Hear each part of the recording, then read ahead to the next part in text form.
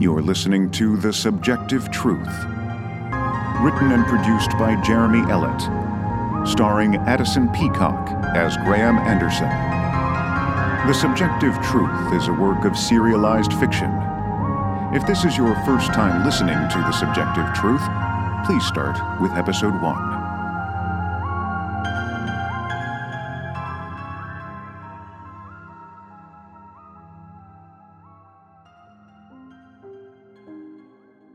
As I prepped my recording equipment, Jerry paced around the sparsely furnished room, unsure of what to do with himself in such an uncomfortable situation. When Jerry does finally sit, he still doesn't allow himself to relax. His eyes are heavy and tired, but his right leg shakes nervously throughout our talk. Do you mind if I start recording?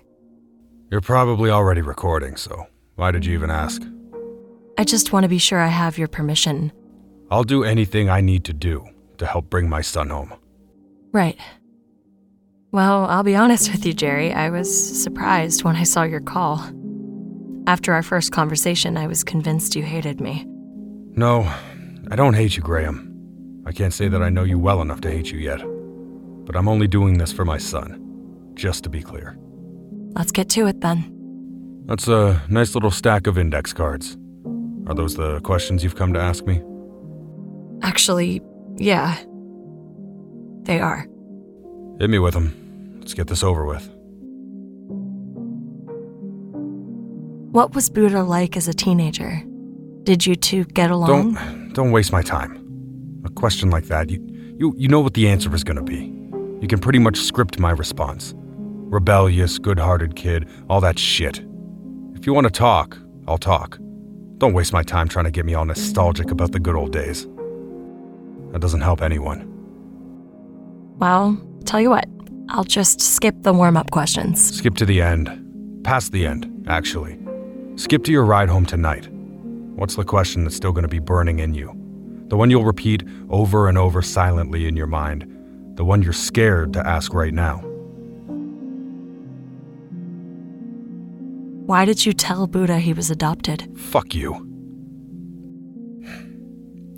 Sorry, I shouldn't have said that. I asked you to do it, and you're right. Fucking hell, I guess Amy told you, huh?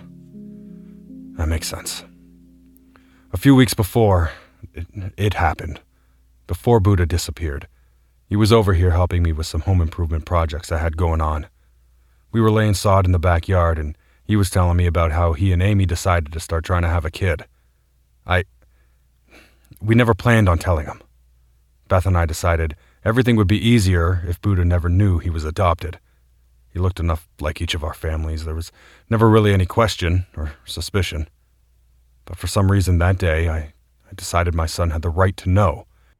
So I told him. How did he take it? I think you already know the answer to that. He was visibly upset, but I understood why. He felt he had been lied to his entire life. Do you regret telling him?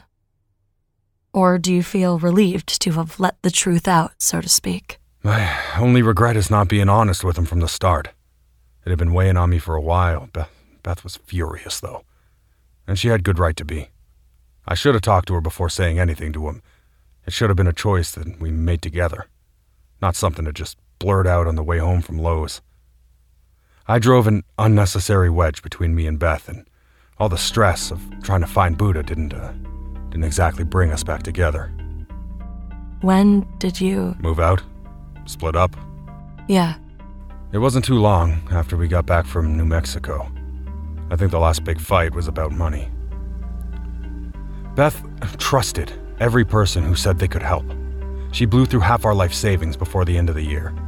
$1,500 on telephone psychics, $500 on tarot card readings, a couple grand on different private investigators. Exploitative shit like that. But the one that I still remember, it was too ridiculous to forget. $2,789.12 to something called Third Eye Industries for a 9-hour psychic remote viewing session. Can you imagine? $300 an hour to pretend to go places in your mind. Shit. I got into the wrong line of work.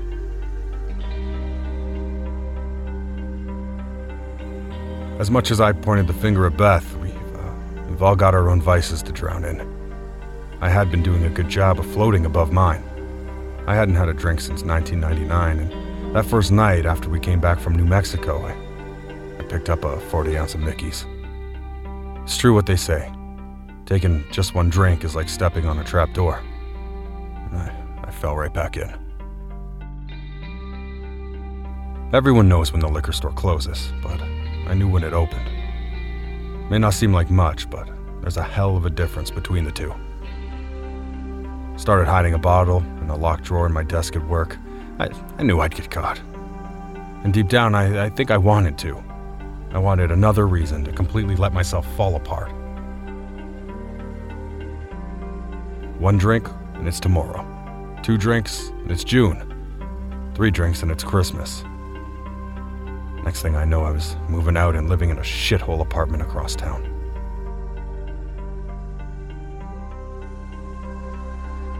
But I'm proud to say that I'm 4 months sober last Friday. Celebrated with a cheesecake. Congratulations. Really? Not that it matters now. My son is gone. I'm well past my 2nd and 3rd chance with Beth. This whole sobriety thing, this time it's just for me. And I have to trust that that's going to be enough. Every day is a challenge, and getting through it is something to be proud of. Yeah, so I've heard.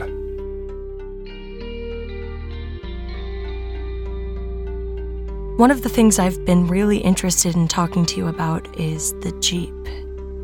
Buddha's Jeep. It's sitting in my garage right now. I still drive it sometimes. Really? I can't believe it still runs.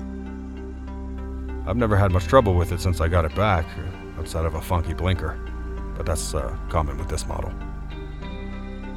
Would you mind if I... You want to go take a look at it? Yeah, we can do that.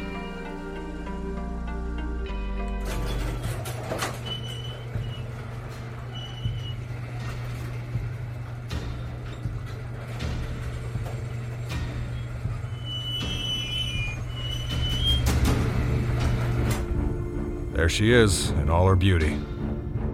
Can I take a look inside? Be my guest. Doubt you'll find anything, though.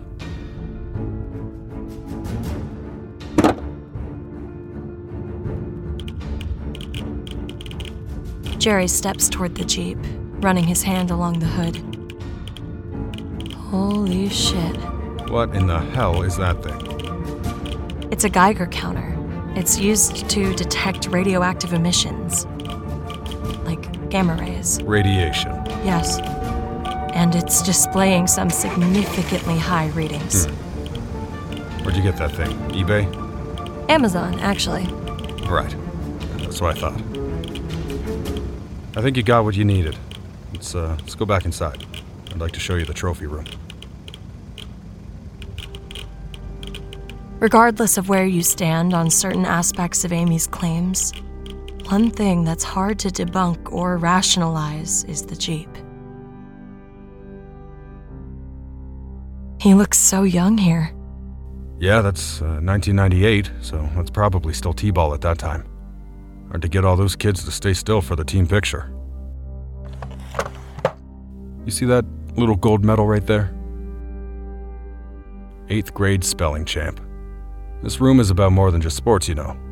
I was proud of everything he did. Up there on the wall is his first guitar. While most kids were trying to play Green Day, Buddha was sitting in his room learning Hall & Oates. Which song? Man-Eater.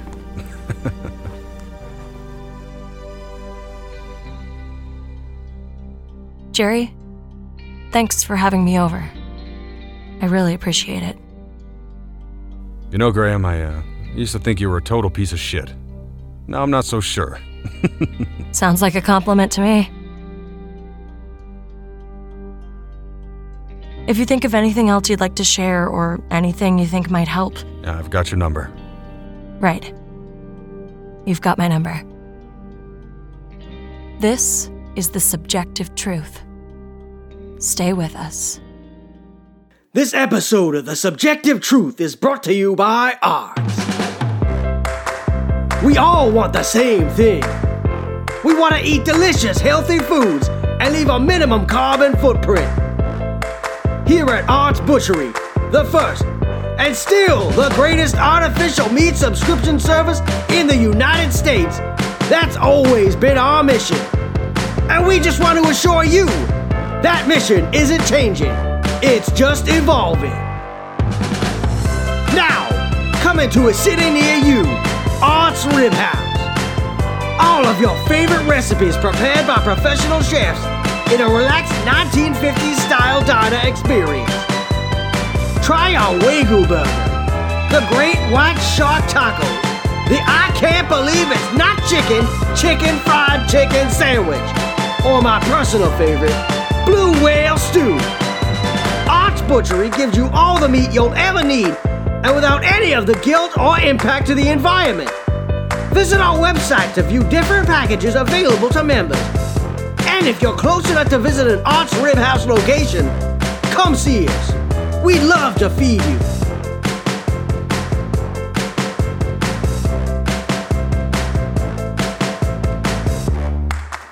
Art's Rib House. Eat it, sucker!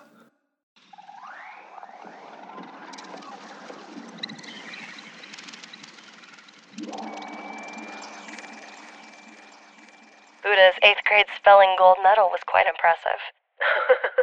Oh my god, Jerry showed you too? Yeah. Oh, that used to embarrass Buddha so much. I remember the first time I came by the house to meet them, Jerry took me on a tour and showed me the Hall of Buddha. This, of course, was when he was still living with Beth before the split, but anyways, when Jerry was showing it off, the spelling medal, he asked Buddha to spell the winning word again, and Buddha refused. It led to this whole thing. I mean, it got really awkward and intense for a while, but then ended with Buddha spelling it back to Jerry across the dinner table. Do you remember what the word was? Ambidextrous. I'll never forget it. Oh, did Jerry show you Buddha's guitar? Yeah, that was our next stop on the tour. Always is. He and Buddha are so alike. How is your relationship with Jerry? Now or back then? Because now I'm fairly confident he hates me and blames me for his son's disappearance, but back then, when we were all happy-ish, me and Jerry got along pretty well. I was probably closer to him than I was to Beth. He loved inappropriate jokes, and I knew a lot of them. It's funny, but I wasn't even going to be part of the whole podcast thing initially, not until Jerry gave Buddha shit and said he should put me on the mic if he ever wanted to attract a real audience. Pretty harsh. Why did you and Buddha decide to start a podcast? For the money. Definitely for the money. The fame didn't interest you? Oh, true. The fame. Can't forget about that sweet, sweet fame. No, I'm joking, of course, but really, if it wasn't a podcast, it would have been, I don't know, a YouTube series or a self-published novel or a shitty self-portrait oil painting. Buddha always had this creative drive within him, and he could just never stay focused on anything for very long. A few years before the pair launched Armchair Treasure Hunter in 2018, Buddha and Amy attempted their hands at a true crime podcast called Mean Old World. The worst kind of story is a story about yourself, told by someone else. You can't control the narrative. You are what they say you are. You did what they say you did. Chicago, 1946. You're 17. It's summertime. The war is over. The world is finally at peace. And you've just committed 3 horrific murders. Admit it. We know the truth. Tell us why you did it. This is the story of the lipstick killer. And this is a mean old world. The podcast lasted a few episodes before Buddha shut down the feed. For Buddha, I think the success wasn't instant enough. For me, I mean, it was fun at first, but there's only so many ways to describe people being shot or stabbed, so we scrapped everything and wanted to start over. Buddha still wanted to do a podcast, but he had a hard time agreeing on what topic. When we were close to just moving on entirely, we were making plans to open an Etsy store, actually, for funny mugs. Then one day, Buddha gets off work, and he's all excited, and he pitches me this idea for the Fen treasure angle. It all sort of clicked into place pretty quickly after that. It's weird to say, but I have a similar feeling now about finding Buddha. I feel excited, optimistic even. Is that strange? I wouldn't say that it's strange, but I would caution you to temper your expectations. I don't want to feel like I've come here and filled you with false hope.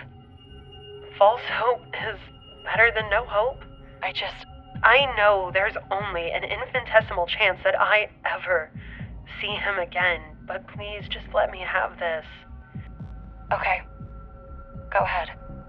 Alright, so I listened to the tapes of us in New Mexico a few times to see if, I don't know, something would stand out to me that I didn't pick up on before. Any luck? Not really, no, but that did send me down a UFO rabbit hole online.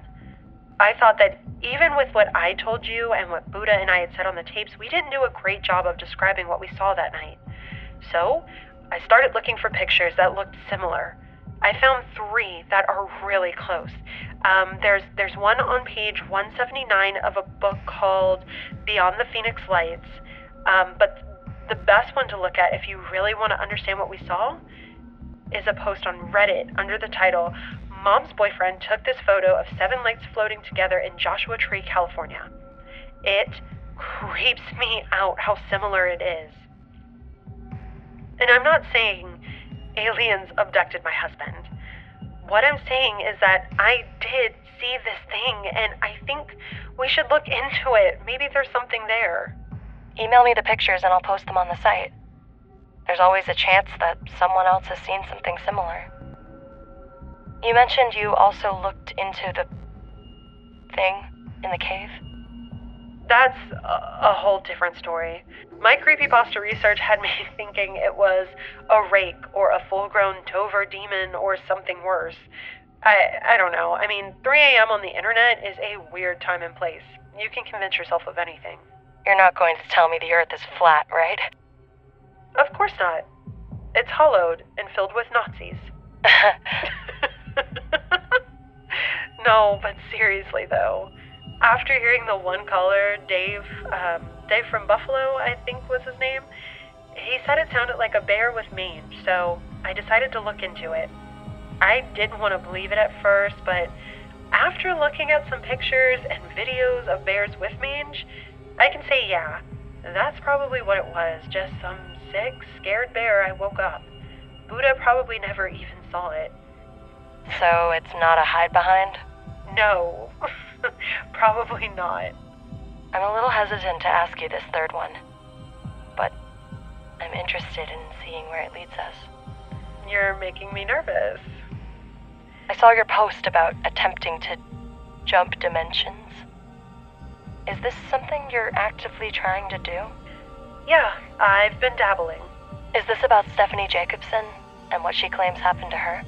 Yeah, so I guess that's where it started, but really, it's about what happened to me. Remember, I was in the woods, and then I woke up in that weird hotel. No one can explain that to me.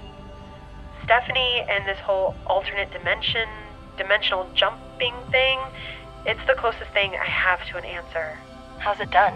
Look, I know it's not real, it's just... I did a cursory Google and saw something about a candle and a mirror. Is that right? I'm actually kind of interested. Sorta. The introductory method, if you will, is called the mirrored candle. So obviously you're going to need a mirror and a candle. Got it. The bigger the mirror and the bigger the candle, the better. Got it. You're going to want to try and do this on or as close to 4 a.m. as possible. At different times of the day, it's going to take more to get it done. Like a larger candle and mirror? Exactly. I can tell you're mocking me, so stop it. So, the next thing you're going to want to do is turn off all the lights and sounds in the room. Make the area around you as quiet and as dark as possible. Light the candle. Face the mirror. Focus on your own face and try to relax your mind. Hum to yourself. Not a tune, just a constant tone. Like that. How long do I do that for? For as long as it takes. Is it okay to blink? Yeah, it's okay to blink. You're not having a staring contest with yourself. You're just trying to connect with your internal essence. My internal essence. Gotcha.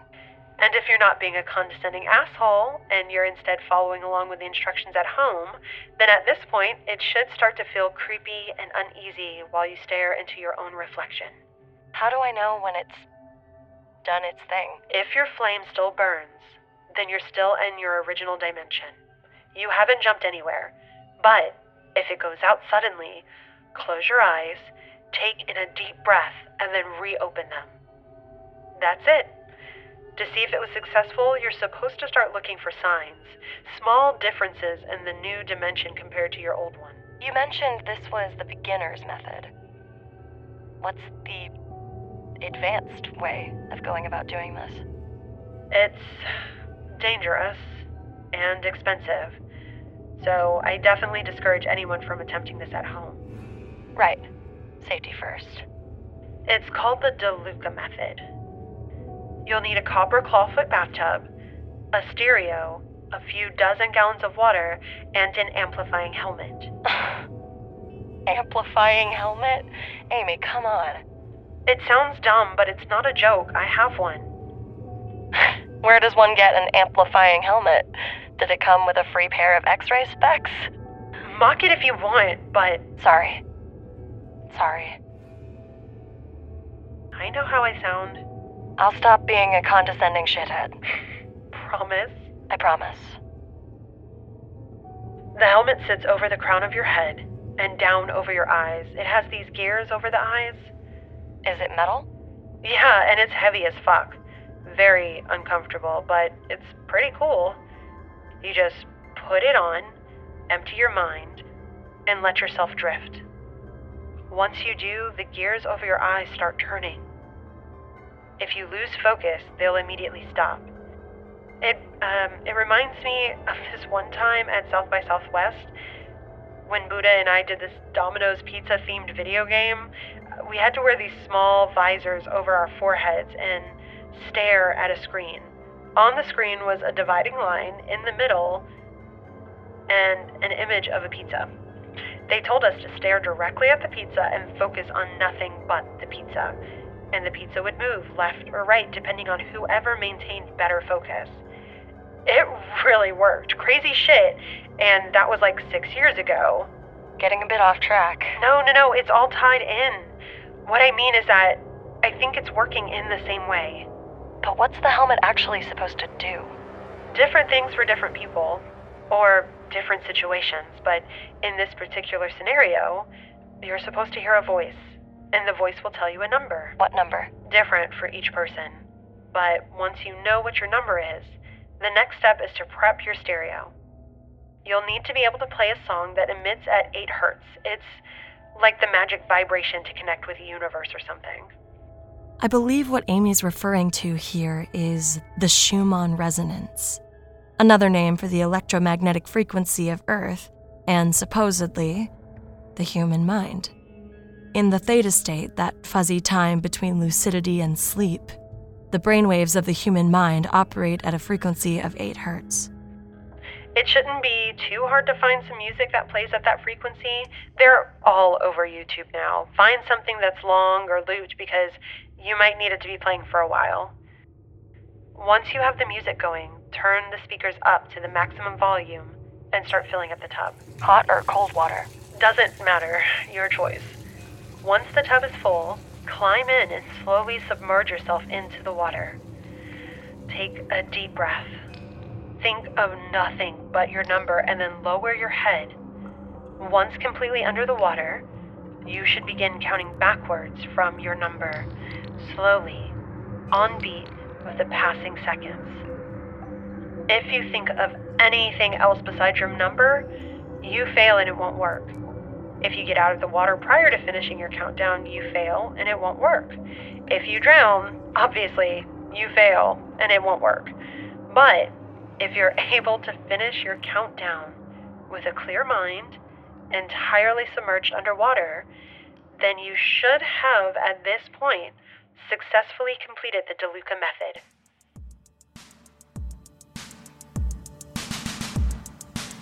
I did some research after speaking with Amy, and though I was unable to find any reliable historical reference for the DeLuca method, I was surprised to find that the DeLuca method has been bouncing around pop culture for the last few years. In PJ Riley's 2018 music video for the song I Will Never Die, the singer appears to be reenacting the DeLuca method, as well as the mirrored candle and the occult game Three Kings. And as recently as this year, in the 2021 movie Two Flat Earthers Kidnap a Freemason, comedians Chris O'Dell and Justin Devlin attempt the DeLuca method during a montage scene. Another thing I found was a website. Lots of testimonials, pull quotes, pictures, and a link to a store where you can buy an amplifying helmet, something called conductive water, and even a custom-made copper clawfoot bathtub. All of your dimensional jumping needs in one place. And with every order over $200, you'll get a free paperback copy of The Center of the Universe by the creator of the site, Sophia DeLuca. My ever-quirky father would call these people goose map salesmen, someone who knows the way and is willing to sell you the map. If you look DeLuca up on YouTube, you'll get gems like these. There are blank pages in unbound books, in empty spaces on library shelves, waiting to be filled with our story. Listen, history is being rewritten. Can you hear it? You and your universe ever-changing, bit by bit. Cells dying to be replaced by new cells, creating an entirely new you and the world around you. Sometimes it slips. Do you feel it? Now, I want you to imagine your perfect self. The one who did all the things you wanted to do. The one who always kept in touch. The one who always kept their cool. And I want you to imagine that version of yourself dying suddenly and violently.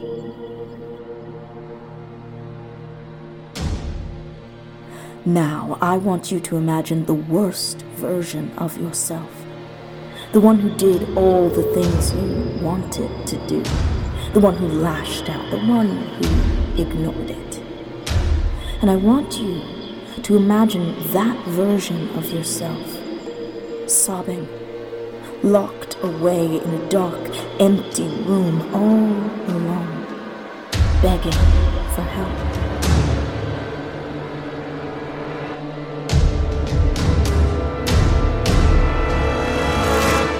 Do you want to help them? Do you?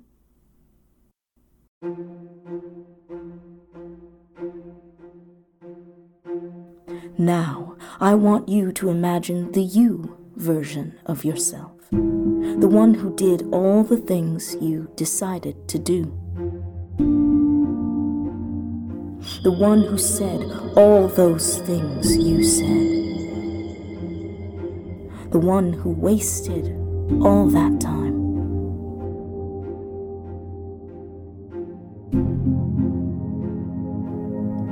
And I want you to imagine that version of yourself on fire.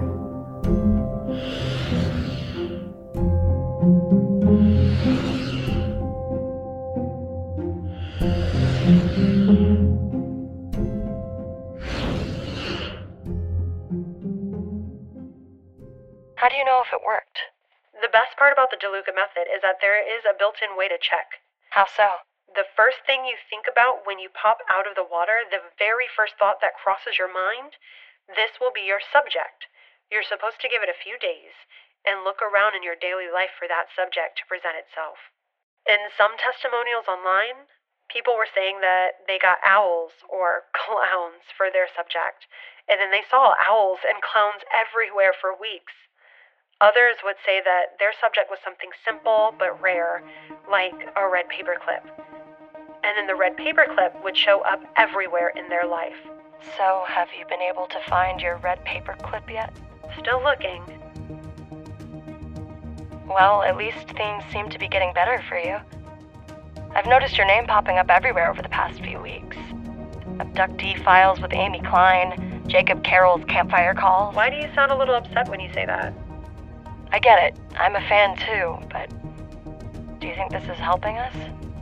Are you really going to be upset with me for doing other podcast interviews? I thought we agreed that we would work together to tell your side of what happened. And we are. What does it matter if I also talk to other podcasters?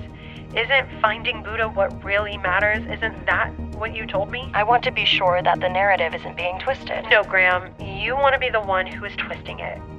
We're in here talking about alternate fucking dimensions right now. You brought it up? Yeah, but only one of us is getting paid for it. Shit.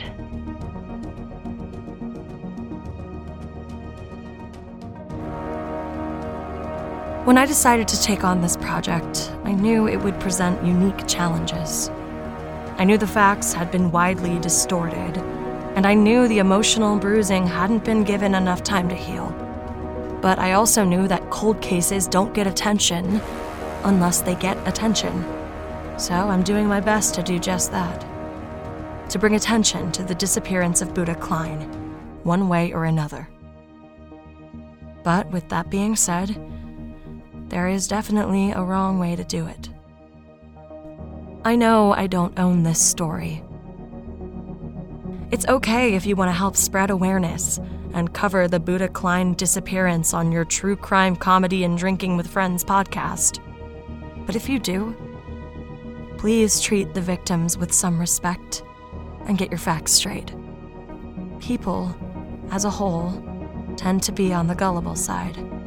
And when presented with information posed as fact from a supposedly reliable source, people will trust that the information is indeed the truth. And there's a good chance they will pass the information they've learned on to someone else, and so on and so on.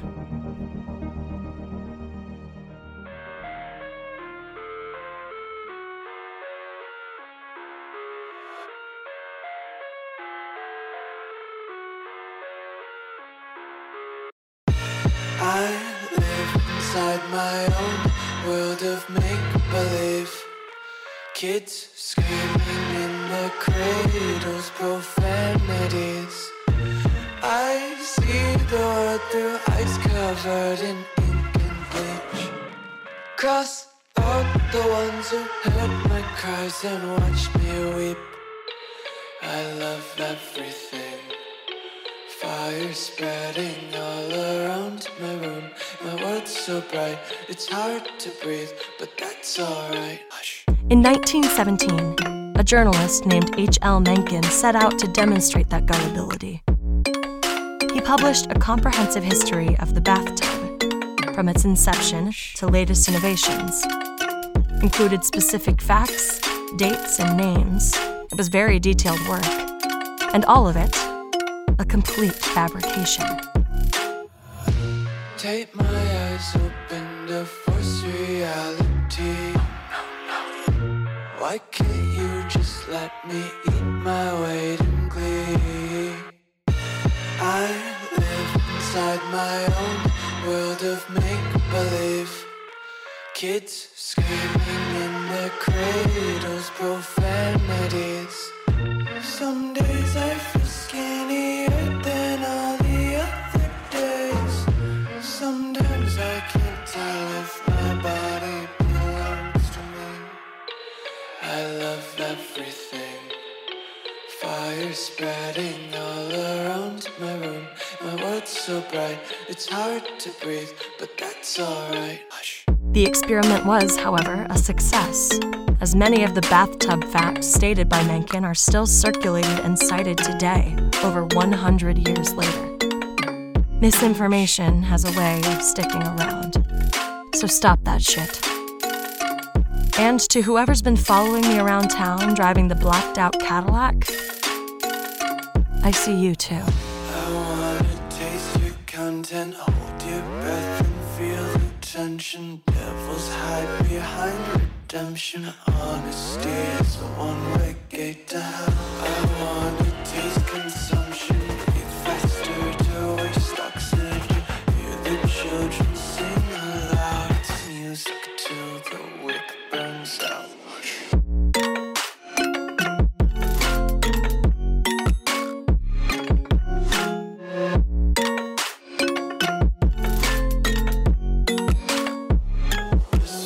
Be carefree lately, yeah.